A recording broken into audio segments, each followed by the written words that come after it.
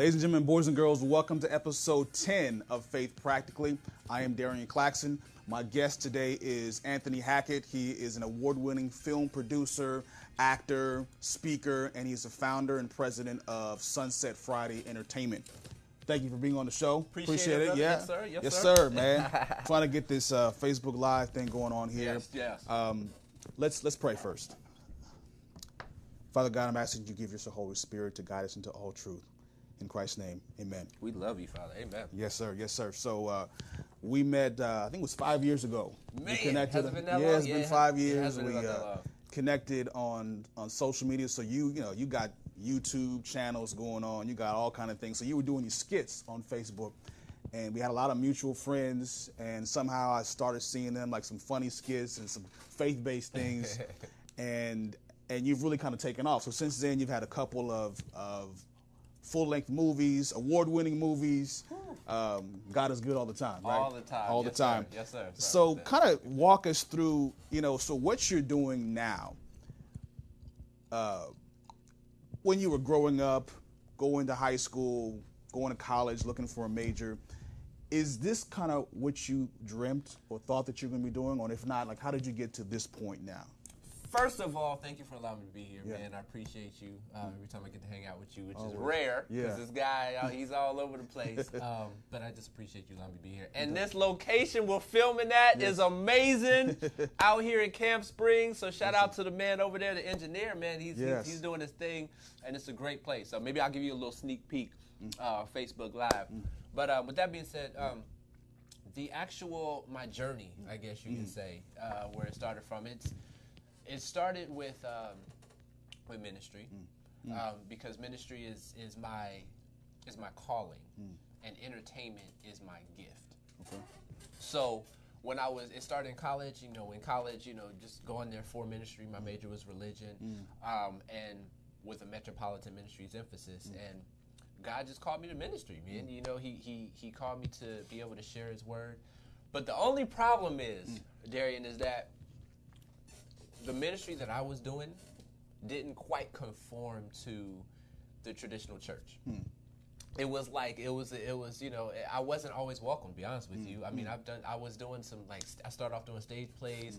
I remember we brought a stage play to a local church here in Maryland. I won't name the church, but it was a church in Maryland that I know what it is. You know this, okay. Yeah. So it was a church in Maryland. Long story short, we took the play there to this church, and I got kicked out the church. And I'm a young man in ministry. I'm about 22-ish years old or something like that. And this was my first experience dealing with the church. I'm excited about God, and my first experience with the church is getting kicked out because someone in that congregation didn't like a particular scene or musical selection that was actually in the play. So that was a defining moment for me, because that's the moment where I'm either like, all right, well, I'm out. You know what I'm saying? Like, I don't want to have anything to do with this. This is what I want. I want to use my gifts for this, or I could say, you know what, God, this didn't turn out the way that I wanted to. And I hoped it to, but I know you have something different.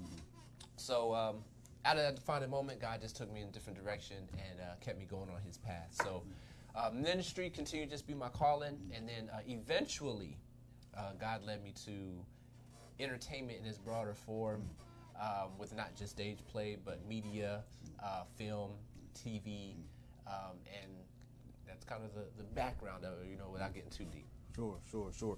Tell us about that particular struggle. So you're in a church environment, you're a young person. I remember how I was when I was 22 years old. Very fragile in terms of I'm looking for every excuse to not be in the church. And I don't know if you were there as well, but how did you channel your frustration into a realization that God really did want you in ministry, but in a different space? And because there's always this difficulty finding a balance between your Christian entertainment or faith-based entertainment. You are not accepted often by the church because you're too over the top. And then the world is looking like you, like, oh, you guys are some knockoffs, some imitations, some cheesy stuff. So how did you be able to carve out this space for Sunset Friday to say, this is what my passion, what my ministry is based on your personal values?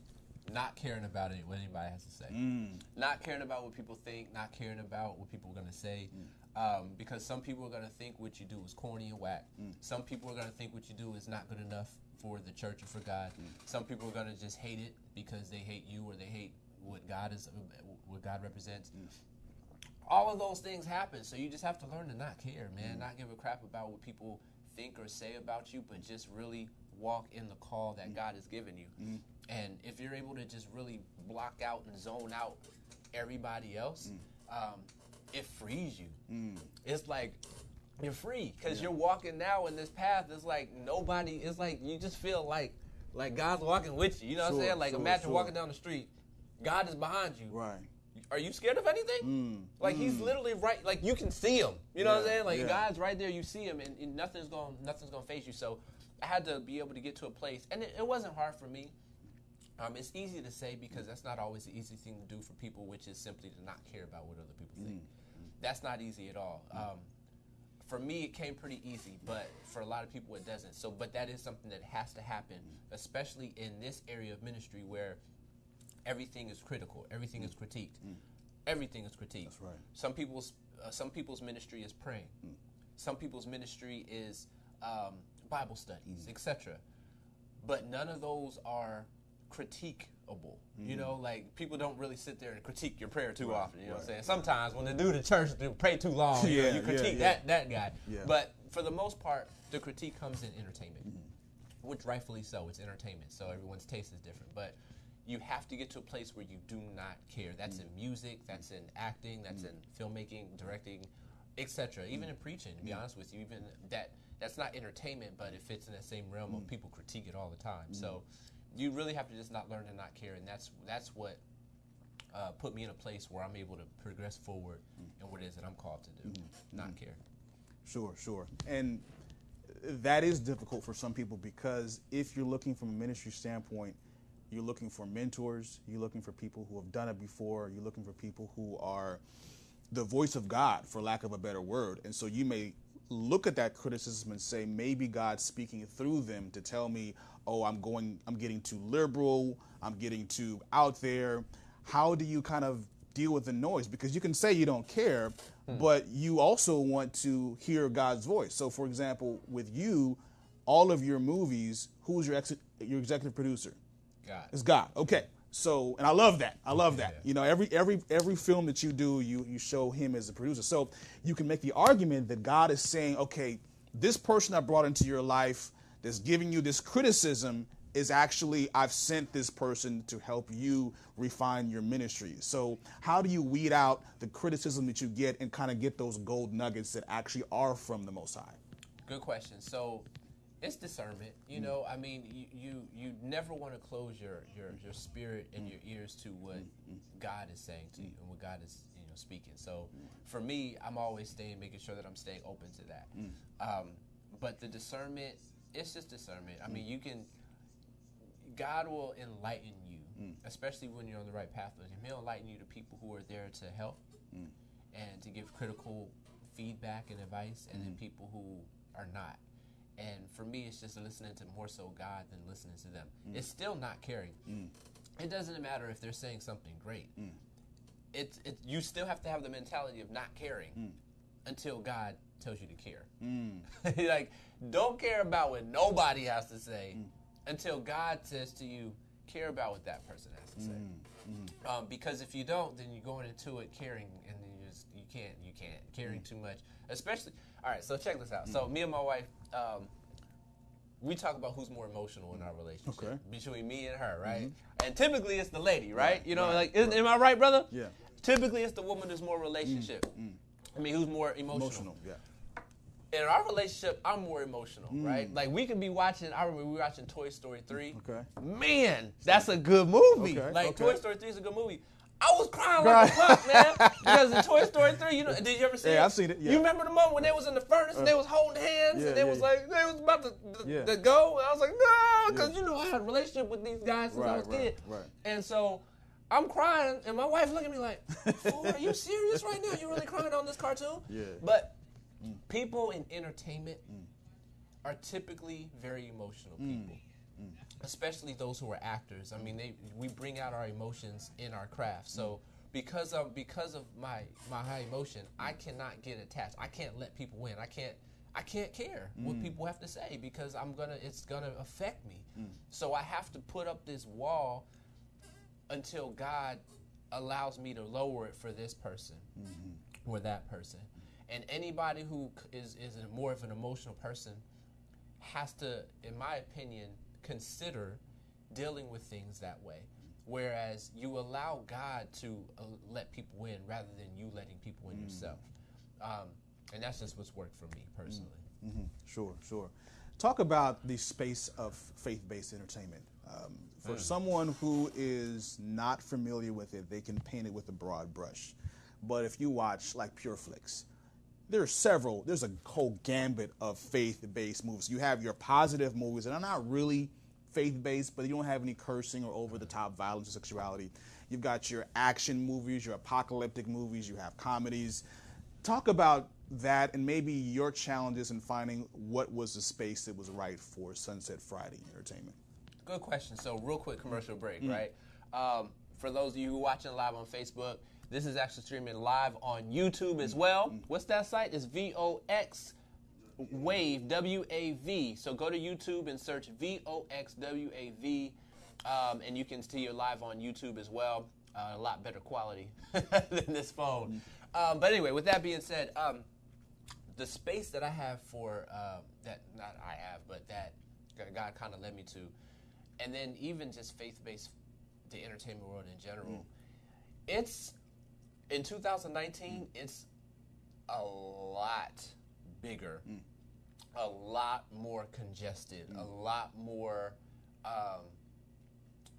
exposed in a positive way.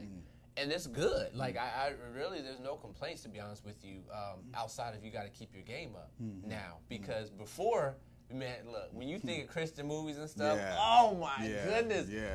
Cheesy. What? Like back in the day, you know, you watch some stuff and it's like, man, this is, the writing was not up to par. It was very just too predictable. The quality of filmmaking. The acting quality. Acting, oh my goodness. Like, but and in fairness to the genre, it was largely that way because of the lack of funding, because of the lack of support that you had in that craft. So, I mean, you're competing with movies that you see on TV. That's what your eyes used to see. And so when you go from seeing the Avengers and then you go see this, it's like, what is this? You know what I'm saying? But that's because of there's a drastic difference in what is put into that movie versus that Christian movie that was probably made for no money, volunteer actors, blah blah blah blah blah. So, but with that being said, now the genre is continuously evolving and getting more funding, getting more support, getting more resources, so that the quality of production from the storytelling is something separate. That should never be whacked. Even if it's a free movie, if your story sucks, that's a problem. And that's in any genre, Christian or not. Like, you got to have a great story, because you could have, I guarantee you, if you had an amazing story but didn't have great production quality, acting wasn't amazing, you can still follow the story just because you're attached to that story. And it's like, wow, that's actually pretty interesting. I mean, acting's kind of whack, but I can't stop watching it. But if the story sucks, it doesn't really even matter how good the actors are. I'm sure you've been to a movie, you see the movie, and it's like, it's Denzel Washington or something. There's a Denzel Washington movie I hate. What's that movie called? Oh my goodness. Is it Inside Man? No, not Inside Man. One of them joints, his older movies, and I can't stand it. The production is great. Denzel killed it, but the story is horrible. So that's kind of the way it transitions. Same with Christian filmmaking. And so for us, by the grace of God, it has improved and expanded. And now I'm in a world right now where we have to stay on top of our game. You know what I'm saying? Our storytelling has to be top notch, and we have to do our best to get as much as we can to up that production quality and acting. So that's where we're at. That's where the world, the faith-based genre is today. It's in a good place, but it definitely needs. It's still room to grow, but it's definitely in a good place. So in terms of coming up with a story, for a faith-based film, how do you craft it in a way that you know is going to? Because, you know, my wife and I just watched a faith-based film for our anniversary. It was I didn't even mention the name of it. It was a good movie, but when you watch it, it's clearly designed for an audience of Christians. In other words, the average person off the street, they see like, nah, I ain't with that, right? So how do you craft your storytelling in a way that can appeal to someone? Because your idea is ministry, and you want to minister to people who don't know the gospel or not very familiar with it. So how do you formulate a way to attract that person and don't, for lack of a better term, scare them off, but also have enough nuggets out there to be able to minister to them and appease those who are coming in with a faith-based background? So, real quick question. Do you remember what movie it is? I think now that I'm talking to you, I think it was Overcomer. Got you. Yeah. Okay. Yes, it was Overcomer. That's what it was. Got you. So, I want to address your general question, and then I want to address that movie. Okay. So, like with Overcomer, the filmmakers are the Kendrick brothers, Yes, right? yes. And so the Kendrick brothers, they're known for making films that are literally for the Christian audience. Right. It's Fireproof, War Room, yeah. Stuff like that. shout out to Kendrick brothers. Yeah. Great films for the Christian audience. Now, with that being said, a lot of their films, generally from other people, aren't really seen so much as outreach as it is in reach. Okay. In reach to the Christian audience, outreach to the non-Christian audience, because typically it's marketed as a Christian film. It has strong Christian values, etc. So the average person who doesn't really like Christian movies or just Christian isn't even going to see the movie. Right. They're not going to go even in the theater to watch it, because why would they? But Christians, they'll go see it. It's relatable themes, etc., etc. So there's Christian filmmakers who make films. Their intent may be for outreach, but if it's marketed as a Christian film, if the values are strong as a Christian film, it's only really, for the most part, going to reach that Christian audience. And then there's Christian filmmakers who create films that are not necessarily marketed toward the Christian audience per se.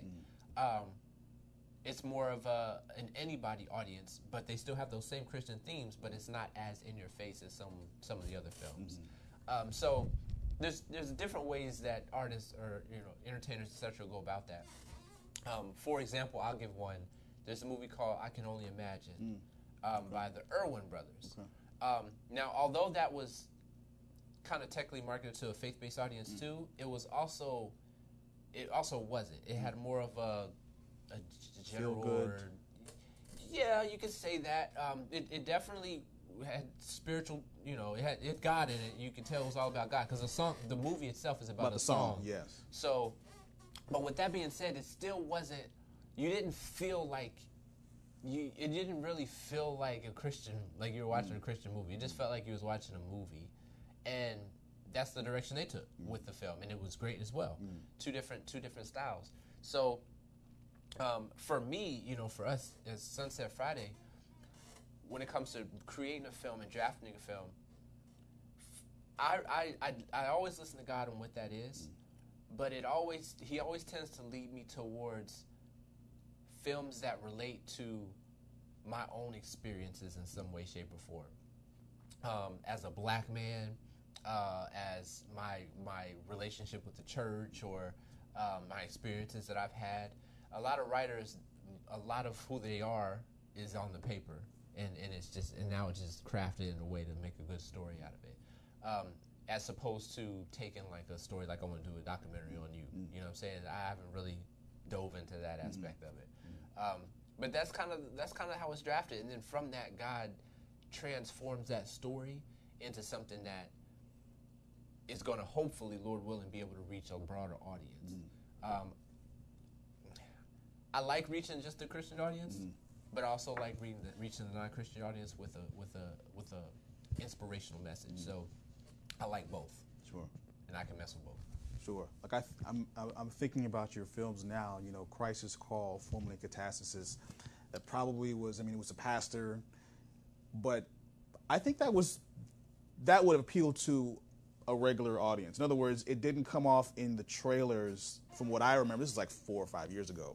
it didn't come off like it was overly Christian. The same with Love Different. Love Different came off as a comedy. You had Kevin on Stage was in there. You had, this Feel Good Tommy, rest in peace. So you had a lot of these elements that seemed to be able to appease or to be able to, bring in someone from the outside. So I think that you have a good balance there. But I like what you're saying about reaching the community, the faith-based community, because if you go to church, there's always a difficulty with dealing with the needs of the members. We're always going out and going out and going out, but people coming to church just feeling broken, like, what about me? What about me?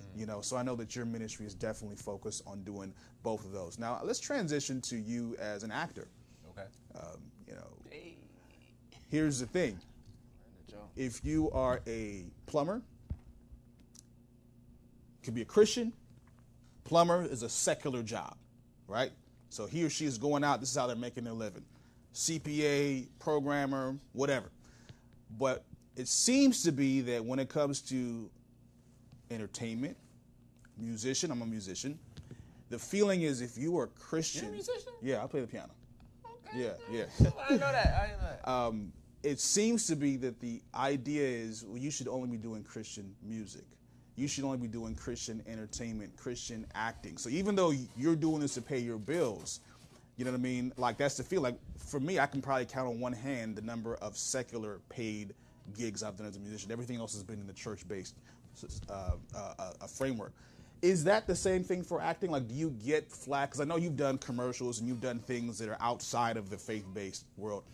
And so I know your feelings on that, but kind of tell me some of the challenges of an actor. You mentioned the demographics, being a black man, and I think you've posted on social media the difficulties of the kind of casting calls, the kind of roles that you kind of pigeonholed into. So if you're trying to do this on a full-time basis, you got 2 daughters, you got a wife, you're trying to feed your family, like it's slim pickings. So how do you approach that with a Christian mindset, but still trying to feed your family, trying to provide for this family that God has entrusted you with? What are some of the challenges you've dealt with in that capacity? Good question. So, you've heard of Devon Franklin? Yes. Okay, so Devon Franklin or Devin Franklin, I'm not sure how they pronounce it. Yeah. Which one? You know what it is? I always heard Devon. Devon. All right, we'll go with Devon. Yeah, we'll go Devon. Yes. So Devon if he's watching, apologize if we got your name wrong. Devon, Devin. Let's just call him Mr. Franklin. Mr. Franklin. Mr. Franklin. Brother Franklin. Yeah. So he said something in his, I believe it's his first book, and I'm paraphrasing, but he said, if a door opens that doesn't fit your faith, I argue not to walk through it. And that applies to, and he was speaking, in general, like, but from his world, his faith-based world, I mean, his entertainment world, that's what we have to deal with as actors, entertainers. We have to, when we're presented a door that opens for us, whether that's an acting gig or a music gig or whatever the case is, if that door, for any reason, doesn't fit your faith, like if you can't walk through that door and also carry your faith with you, then don't go through that door. Because if you try to go through that door, guess what? You're going to have to leave your faith at the door. Right. And now you're inside this world, and you left God behind. So instead, only take projects that fit your faith. Now, what that means is, that doesn't mean every project has to be Christian. It means that every project you do cannot compromise your faith. So that's how it is with me. Any actor, of course, I'll work a secular commercial or movie or TV show, whatever the case is, as long as that opportunity does not in any way compromise my faith in what I have to do, and even the message that's being presented. You want to make sure that it kind of lines up. So, yeah, that's kind of the simple answer. He defined that perfectly. Is just make sure that my faith is able to come with me on every project.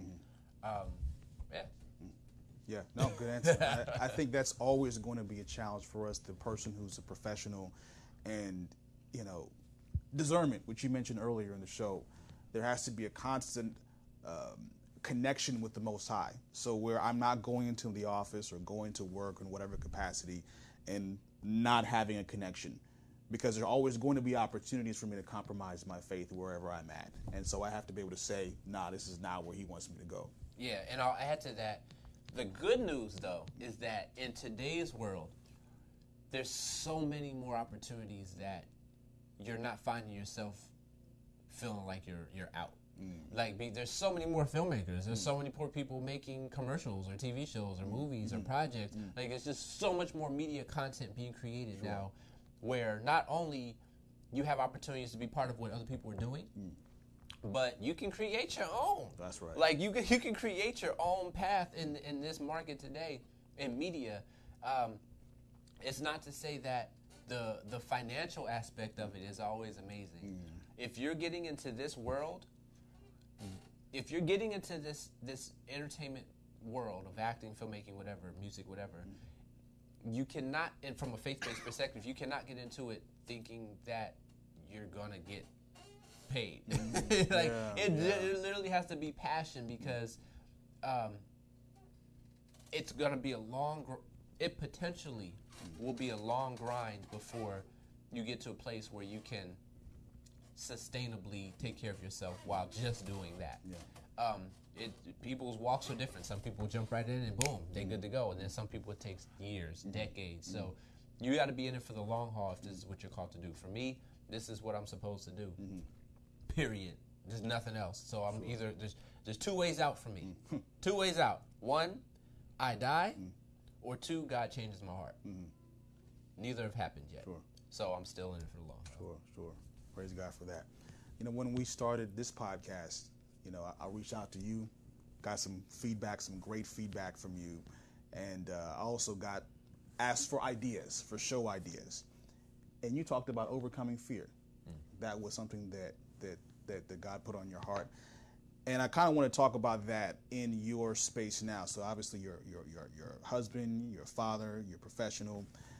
How does that topic resonate with you, and what are some of the things that you've dealt with in overcoming fear in your career, in your personal life? So I've overcome fear many times, and there are many things that I'm still fearful of. So it's a continuous walk. You never, it's never ending. Like, you're always battling fear of something, for the most part.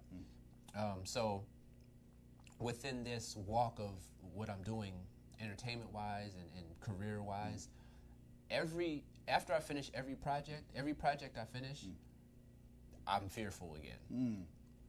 Because I don't know when the next one's coming. I don't know what it is, when it's coming, if it'll be enough to pay for this or that. You just never know, because it's, in my career, it's not like you're 9 to 5. You know, it's you do a project, you finish it, and you do your best to manage that money you made off of it. And then once that project's over, it's like, crap, now what? What's next? Hey, now what? Yeah, what's next? So there's always that element of fear there. That's not too bad for me, because I really trust God in that aspect of my life, where I know God is just going to lead me to the next project, lead me to the next thing. So I feel good about that. But with that being said, there are still things that I still fear, you know, that actually hinder me. So one thing I talked to you about a little while ago, I have a fear. Look, all right, I'm coming clean to the world. Oh, my God, I'm coming clean to the world. I got a fear of flying. I can't, look, you guys, it's hindered me so much, Darren, because there's so many opportunities I've had to pass on just because I'm not willing to get on a plane and fly there. It literally just happened like a week ago or something. We had a film, one of the films I worked on with a man by the name of Chaplain Anderson, Paul Anderson. It's a film that got accepted to a film festival in Texas. We got nominated. And so, you know, he called me up. The Chaplain was at the film festival. He called me up. He was like, hey, get on the plane and we'll come over here tonight. I'll pay for it. Like, he's going to take care of everything. I'll pay for it. Come over here tonight because I want you to be here to represent the film and everything. I was like, yeah, about that. So, you know, so it hindered me. I wasn't able to go to that film festival, and it would have been a great opportunity to be able to network and meet with people and mingle with people.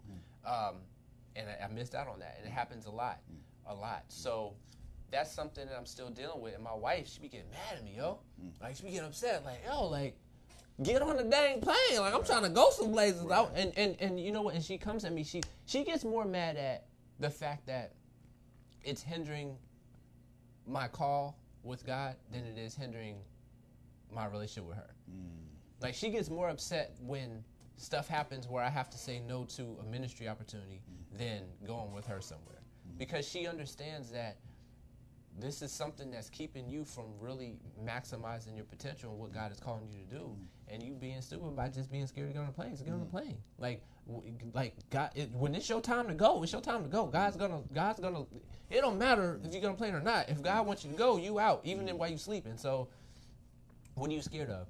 And so that's something I'm still working on, man. But here's my thought on that. All right. My thought on that is this. I try to reverse it up so to make me feel a little better. I feel like this is a fear that God has allowed me to struggle with to keep me closer to Him. And I think with some fears that we just cannot quite get over, what we do as people of faith is we keep going to God for that fear. We'll keep praying about it. We'll keep talking to Him about it. We'll keep remembering God when we get fearful of whatever that is. And so God may allow that to still be a problem just so that you can keep coming to Him. Because it may be the only thing that you keep coming to Him about. Sure. So I'm assuming in my walk, in my relationship with Him, that is something that is allowing me to stay connected with Him. I mean, I stay connected with Him, period, but it's just another aspect of something that does that until that moment where I'm able to overcome it with Him. I'm still working on it, though. Sure. Well, the thing about fear is we know it's irrational. Like by definition, fear in most contexts, because you can logically map out the reasons why you shouldn't be afraid of what you're afraid of. In this case, getting on a plane. You know that there's way more car accidents. You're far more likely to die on the ground than in the plane. And so we can have this conversation in theory till we're blue in the face, but practically getting on the plane and dealing with the turbulence and dealing with all that stuff, I don't know what experience you had to set that up. We don't have to get into that. But we know that we can't describe that feeling. And so, and we look in passages in the Bible, and again, it's very theoretical. There's text after text where God is saying, if you fear, then you are outside of my protection. That's why it's like, fear not, I'm with you, I will keep you, you know what I mean? Perfect love casts out fear. So there are all these texts in the Bible, but practically we're trying to see how we conquer that. And I wanted to look at this case study, and it's interesting, whenever I have topics on the show, I usually pray and I'm able to get a case study pretty quickly, a Bible story that fits that. In this case, I was struggling, and I asked my wife. She was sitting next to me, and I'm thinking about Gideon, which we've done on the show before. And I said, babe, who was somebody who overcame fear? And she says, Moses. And I was like, yeah, Moses, that's probably one of the best examples. When we look at his story in Exodus chapter 3, we know the children of Israel were in captivity in Egypt for several hundred years. And they cry out to him, and God calls Moses to be this deliverer, to go to Pharaoh, lay down the iron fist, say, let my people go. And there are 4 instances where Moses kind of claps back with excuses. And the first time, he's like, who am I that I should go to Pharaoh? And that's natural. I think that's in our human frailty.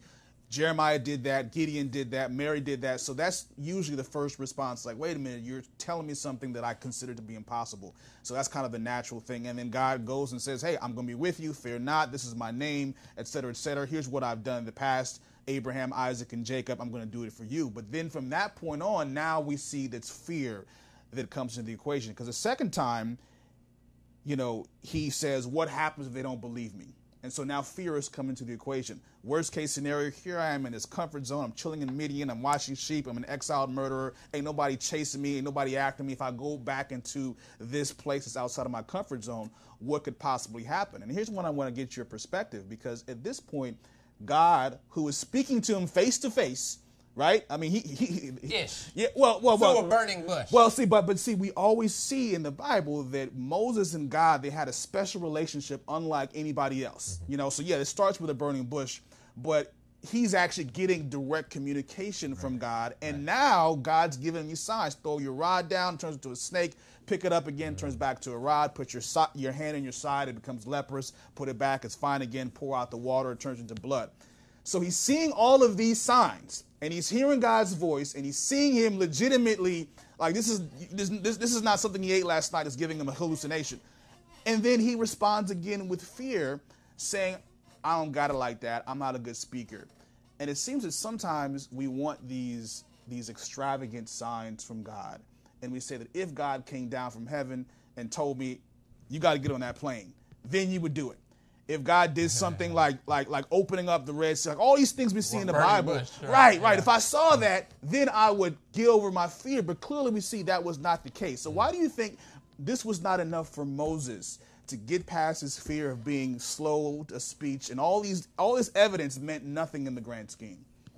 Well, I was looking at that same thing. So even more perspective on it, right? Moses didn't want to go back. Imagine you came from a neighborhood, right? So it's a gang neighborhood. Gang-infested neighborhood, and some people in the neighborhood tried to kill you. They shot at you. Like, boom, they were shooting at you. You were able to get out that situation, and you terrified because you know these people in this block is ready to kill you. And you get out, you move to another state, and it's a nice state. You know, now you're around white people now. You know, you got the nice, big houses and everything. You good to go, right? And then X amount of years later, God says, I want you to go back to that neighborhood. I want you to go back there, and I want you to tell that gang leader, the one that ordered the hit on you. I want you to tell that gang leader to whatever. This is my block. I want my people out of this block. No. Like, what are you kidding me? Like, I just left there X amount of years ago. They shot at me. They tried to kill me. You want me to go back in the hood with these gang members and go to the leader of the gang and say anything? That's terrifying. Excuse me. That's terrifying. And so when I was looking at that, that story paralleled it to Moses. Like, this is really real. Like, he was really terrified. Like, he really was trying to get killed, and he didn't want to go back. And he knew that people were trying to kill him. At least at that very moment. He later goes on to God clears that up. But with that being said, it's relatable. I get it. I get why he was scared. Even if God, through this burning bush, was talking to me and telling me these things, that is right there still. Like, I get it, God, but I haven't seen. I see you turn a snake a stick to a snake. I seen you make my hand leprous and then take it away. But I've also seen people try to kill me, and so I haven't seen you, God, deal with that yet. So God gave him signs to prove and show the power of God, but God didn't necessarily directly touch on the thing that he was scared of. And it takes amount of faith to be able to still progress in what God is saying, even though you haven't seen what God has already done or is going to do. So from my perspective while reading it, I was just seeing that I was just relating to Moses. I was like, man, I get why he's terrified. I get why he's scared. And I understand his hesitancy in going based off of that situation, because I'd feel the same way. So, yeah, I mean, that was just my initial response to that. Like, I get it. And that's how it is for all of us, for a lot of people. For a lot of us, sure. And assurance after assurance comes from the Most High. We see, later on in chapter 4, where, again, he's seen all the signs, and he's giving excuse that he's not a good speaker, and God's like, yo, I got you, man. I'm the one who gave you the gift of speaking. I'm the one who has your. But you talked about God. If God's behind you, you know that you're good. Exactly. That's my big brother. Yes. I can go any hood. I have no issues. And the fourth time God gets upset, it says in verse 14, the anger of the Lord was kindled because Moses basically checks out. He's like, you know what? I see all that. I hear all that. Send somebody else. Like, I'm just not the one. You made a mistake, God. Send somebody else. And God's like, bruh, okay, your brother Aaron, take him with you. You're going to be the mouthpiece. You'll be, you know what I mean? But he's like, get out of here. Just go. You see what I'm saying? And there's very few times we see God get upset, but he's really getting upset with his boy. But one thing that one of my ministry brothers, Brad, pointed out to me, because you guys can read a text over and over again and get something new every single time, right? This account, I've literally probably read hundreds of times in my life. And I'm praying with him, and he's like, yo, check out the plagues. So after all of this back and forth, and then when he finally encounters Pharaoh, The first few plagues, the language is, say to Aaron, have Aaron throw down his rod.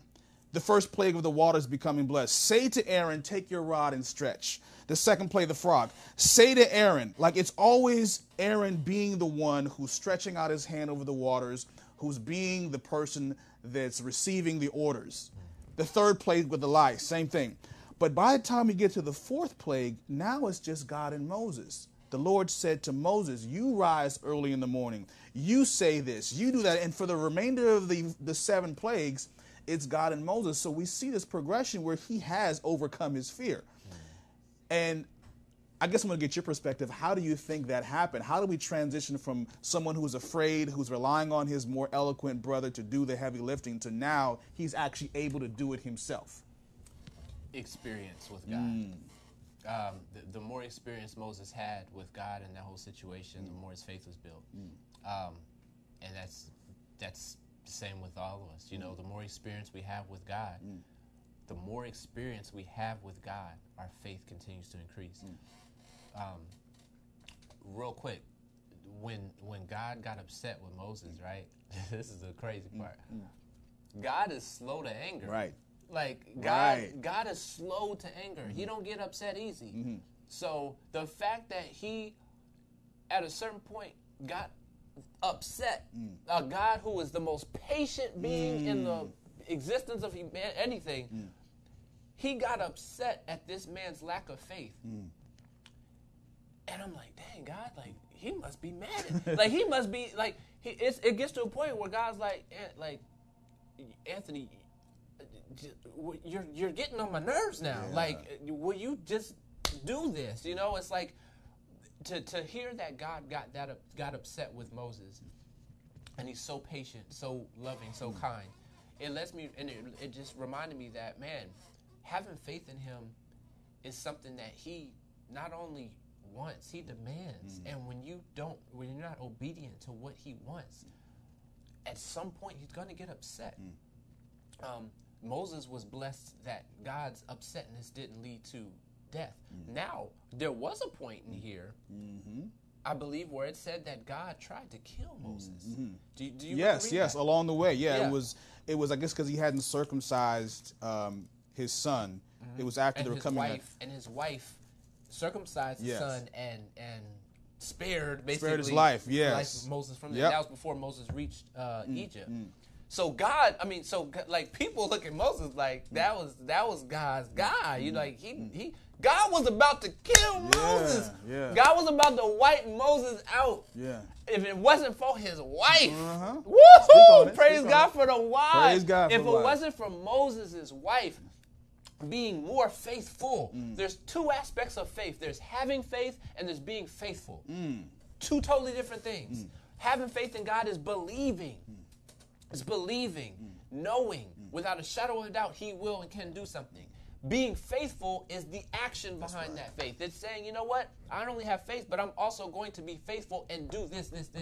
Moses wasn't faithful in that moment. His wife was. Moses may have been working on his faith, but he wasn't faithful. His wife was. So having those 2 things combined, and moving forward to what you were talking about, Moses, at that moment where he was going through the plagues, and then plague by plague, God was speaking to Aaron. Moses was being faithful and continuing to build, but his faith wasn't where it needed to be, at least in my opinion, until that moment where God started directly speaking to him. Because when God started speaking to him, that was the moment in which God knew that, okay, he's ready. Now you can do this thing. So there's the difference there, and in my opinion, you have to have both. You have to have faith. You have to be faithful. And if you miss those things, at some point, God is going to get upset at you. And who knows? Because God doesn't always get upset and still bless you. Sometimes God will get upset and destroy you. So wherever you're at in your relationship with God, God knows Moses' heart. So that's a whole different story. But with us and with me personally, I believe that God sees my heart, and he knows where I'm at in my faith, because there's certain things I'm more faithful than I'm not, than I'm others. But as long as I'm able to keep being faithful and showing God that, okay, I'm willing still. I don't know what's going to happen there, but I'm willing to take the steps to get there. Then God has something to work with, and He continue to work on your faith. I think that's what He's doing with me with this whole plane thing. Yeah. I'm not being faithful, and I don't have faith, so I'm at a double whammy. And I hope God, I hope He continues to be patient with me before He gets upset. But yeah. And the good thing is understanding why He got upset. It's like, I've given you all you need, because the Bible says later on, I think in Hebrews, that He understands our weakness, particularly after He came in human flesh. So He knows what it's like to be afraid. He knows what it's like to be, in a place where people are trying to take you out, and yet He didn't sin. And so it's like, I can empathize with your weakness. I know that you're but dust. And so if I'm putting myself in your shoes, and I'm saying, even from your perspective, you should have more than enough evidence to know that I got you, and you still aren't being faithful, now we got a problem. Yeah. Because there are people who I have called you to save who are in the process of being lost because of your lack of faithfulness. Wow. You see what I'm saying? So there are people who I have called you to deliver out of bondage. In Moses' case, it was the children of Israel. In our case, there are ministry opportunities that we have. And when I say ministry, I'm not just talking about preaching, et cetera, et cetera. Like each one of us have a different ministry. And we get glimpses into things that you could be doing. So you got a glimpse of this show, this event in Texas. Who knows who God could have had you meet when you're out there? It could have been a blessing for that person or those individuals. Could have been a blessing for you. And so He's like, yo, I'm limited by your own self-imposed limitations when I've given you all the power that you need. And so I believe that, from a listener's perspective or watcher's perspective, there are things that you're dealing with, the fears that you have, natural that you have. And it's easy to say, like, it's easy for me to tell you, just get on the plane, just get on, do it. Just like it would have been easy to tell Moses, yo, just go and do it. But I guess practically, I'm asking you, like, what do you think a step would be for you? Because your experience with God is going to get you to a point where it's no longer fearful. You could be on that plane and you're just holding on tight, and now you're praying. So instead of watching a movie or reading a book, like, you are just having that connection, and that takes you to the next level. What do you think practically, even if it's not about yourself, but someone who's dealing with fear, how do you think we can look at this story here in Exodus and see practically how we get from the theory of understanding the faith aspect to practically being faithful and taking it into action? That's a great question. And my wife asked me a similar question, specifically pertaining to the flying situation. She said, what's it going to take? I mean, what is it going to take? And so I get it. What God's going to do is if I don't make the step myself, He's going to create a situation where I have to do it. That simple. I mean, God, if you don't take that step of faith yourself, and God has called you to something specific, then He's going to force a situation where you have to take it anyway. You have to. And I told my wife, I said, you know what, one day there's going to be a reason why I have to get on a plane. There's no other option. I literally have to do it. And if I'm ready or not, here I come, because I have to do it, period. And so that's what I think God is going to do, unless I'm able to move before He has to move for me. It's still gonna, even if He forces that situation, I still have to move forward and do it. But God knows me, and I think that's the whole point. God is willing to work with people that love Him. If you love God, even if your faith is wavering, if you love God, He's willing to work with you where you're at. And He'll go as far as to do whatever it takes to keep people that love Him on His side.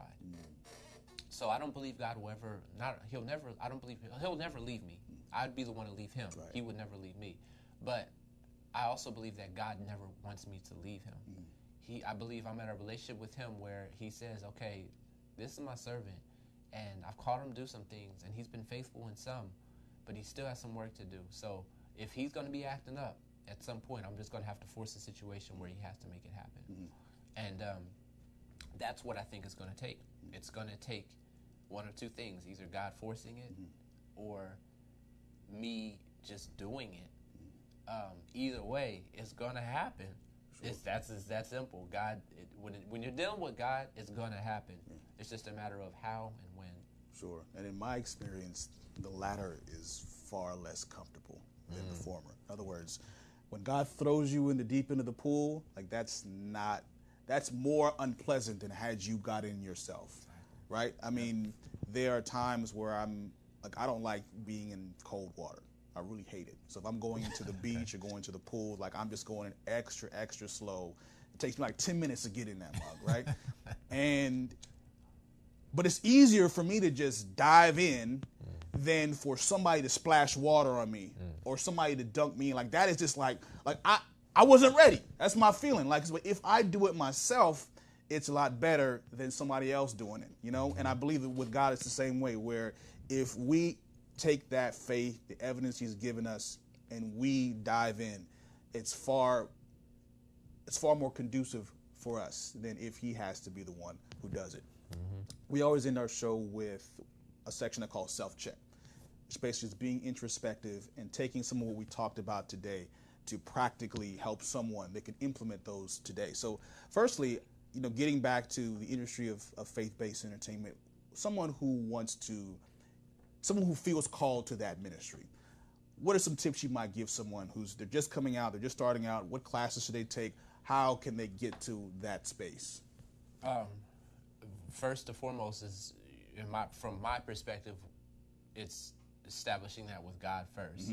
If you are a Christian, if you do believe in God and have a relationship with him, it's just making sure that you establish that with God first, because literally it's going to be God that sets your path, and he'll also be the one to support you along that path. So just making sure you and your relationship with God is growing. It doesn't have to be perfect. It doesn't have to be great. It just has to be growing every day. So that's where it starts for me. But then outside of that, logistically speaking, it's a matter of just doing it. I work with an actor. His name is Mahershala Ali. You familiar with who that is? Yeah, sure. So I worked with him on the set of House of Cards once, and I was his stand-in, actually. Okay. Oh, wow, so, really? Yeah. So he was, performing the scene. Then after the scene was over, I was walking him back to the trailer. Back to the van where they were going to take him to the airport. And so we were talking. He gave me some advice. He said, Anthony, listen, keep working your acting muscle. And he was like, he's strong, pretty strong. Like, you can tell he works out. He's like, keep working your acting muscle. He said, don't worry about money. Don't worry about anything. He said, just keep acting. It doesn't matter what it is, if it's paid or not paid. If it's a play or a movie or a TV show or a commercial, whatever it is, keep acting. Why? Because if you keep working your acting muscle, guess what's going to happen? Stronger. You just get stronger, and you're going to get stronger, and you get stronger. And then when the opportunity comes, guess what? You're going to be ready for it because you're strong. You're going to be good. You're going to be well crafted. So just keep acting. And I took that and I lived that, not just with acting, but with filmmaking and everything. Whatever it is that I'm trying to do, just keep doing it. Act, make movies, make skits, make plays. Like, I've made a multi-award-winning feature film, right? And boom, some people are like, oh, right? But no, outside of that, I'm making little Facebook skits. Right. I'm doing a commercial here. I'm working on this project. Like, I'm still doing whatever it is. Content. Just keep doing it. Why? Because guess what? I'm so much now a better editor now than I was when I did my first movie or my second movie or anything. Like, I'm really good at editing now, or at least better, still growing. Same with acting, same with filmmaking. So just keep working the muscles of whatever it is that you're trying to do and keep doing it. Make sure your relationship with God is growing, and then make sure you're growing with whatever craft that is that you have. Just keep doing it no matter what. Okay. Also, fear in terms of, let's say that you're in that space and you dealt with some of the things you've dealt with, some blowback from the church. Maybe this is your family church. Like they invited you to do something, and your parents are there, you have friends that are there, and you feel ostracized. You talked about not caring, but practically, what is something you could tell someone in terms of they're dealing with this? They don't want to leave this church. They feel like they've left a bad taste in their mouth. How do they handle the discouragement and the fear that they're feeling in that moment? You literally have to get it. I know I already said it, but I have to say it. You literally, your only option is get to a place where you don't care. You can't care. You can't care about leaving the church. If you don't want to leave, but leaving is the best thing for you and yourself and your career, then leave. Leave that church, not leave God, but leave that particular congregation. If it's a person or individual, as long as you're not married to that person, you're not leaving them. But really, that's what you don't want to do. But whatever, outside of that, anyone or anything is expendable when it comes to God. So say that again. Anyone and anything is expendable when it comes to God. Right. When it comes to God, because, and it's just like the rich young ruler. You know, Jesus told him, get rid of all of your stuff and come follow me. Yes. And he was sad because he had a lot of possessions. And so a lot of times we get attached to possessions, or we get attached to people, we get attached to situations or churches. We get attached to these things to the point where it keeps us from being able to move forward with what God called us to do. You can't do that. Your first commitment is to God. Your next commitment is to your spouse. Outside of that, it's open game. Right. So make sure that if there's anything not in line, that doesn't mean you have to get rid of, there's some, you don't have to necessarily have to get rid of everything or certain things. It just means that you need to make sure you prioritize God as the only one and everything else second. So yeah, you have to get to a point where you just don't care. Don't care about what people, don't care about that church, don't care about anybody. Just make sure that it's God first. And then after that, let God reorganize for you your life and the people that need to be around you and the church that you need to be with or the job that you need to be in or whatever the case is. Let God reorganize that for you. Yeah. That would be my personal. I like what Christ said. He said, any person who's not willing to leave mother or father or wife or son or daughter for my sake is not worthy of the kingdom. Now, he didn't say that you had to. Exactly. He just said, if it comes down to it, God forbid, I'm the one thing that you should hold on to. Exactly. Nothing else, like everything should be fair game. So that's definitely biblical. Folks trying to find you, where can they find you on social media? What's some of the things you're working on, projects, whatever have you want to give a shout out to? I want to give a shout out to my wife. I was playing. I do want to give a shout out to her too, Adada. Hey. But no, you can hit me up on our website for our company is Sunset Friday. That's SON, like the Son of God, SONSET Friday. SunsetFriday.com, and you can check out some of the projects we've done on that website there. Anything that you got coming up that you want to tell the viewers about? Man, yeah, you got a good plug. Whoa, you know what I'm saying? So, so we do have one project out now. It's a short film called Salute. It's a film that I did with an amazing man, Chaplain Paul Anderson, from the NAD office within the SDA Church. And it's basically just a film about showing that there is a place and a space for Christians in the military. A lot of times Christians think that you can't join the military or shouldn't for various reasons, but this film follows the story of a college student who's struggling with that, and you kind of see where he goes from that. So that film is now touring film festivals, and we are actually at the Churches Making Movies Film Festival this weekend, and I'll be out there in New Jersey as well to check that out. And then lastly, we have a couple projects on the horizon, one of which is a feature film that is currently in the hands of an investor to potentially progress forward with investing in the film. So you can pray about that for us, because that's a big project that has a great message. I'll tell you more about it next time you invite me on. Sure. Yeah, all right. That's all right. Okay, definitely. Can you close out with prayer? Absolutely. Father, Lord, woo, thank you for this conversation. You're awesome. Yes. Like, God, you're the man. Like, you're more than the man. You're the God. Yes. We thank you, guys, so much for giving us life and breath. Lord, we talked about faith today. It's something that we all suck at. We're not worthy of you. I mean, we're just not worthy of anything that you have for us. But Father, by your grace and mercy, you still give us life. You still give us a car. You still give us food. You still give us relationships. You give us things that we don't deserve. And it's just simply because, Father, you know what's best for us. And you love us. So I ask, Lord, that you help us in our continued growth in our faith. As we walk, may we be faithful.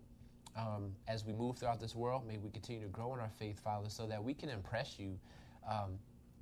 Lord, you taught me this week, actually, that the only way really to impress you is through obedience. So, Father, may we be obedient. You don't care how great we can sing or how well I can act. or how big of a production we can do, or you don't care about none of that. What you care about is, are we being obedient to you? And so, Father, if you tell me to get on a plane, may I be obedient. May I impress you, Father, with my faith and my obedience. And Father, whatever you tell others who are listening, Father, to do, may they be obedient so that we can impress you. We love you. Continue to be with Darian and this entire ministry here, not only here, but just with his family and everything else that you called him to. And be with each person listening. There's someone out there struggling with something.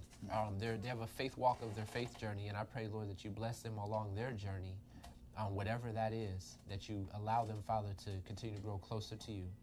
And bless the engineer here, Father, in this great studio, and continue to give him great resources and opportunities to create platforms like this for people like us. We love you. Help us have a great day. In Jesus' name we pray. Amen. Amen. Amen. Hey, Ron, how much time we got left? Yeah. We out. Okay. Nice. Thank you for watching. We'll be back next month, Wednesday, 10:30. God bless. Amen.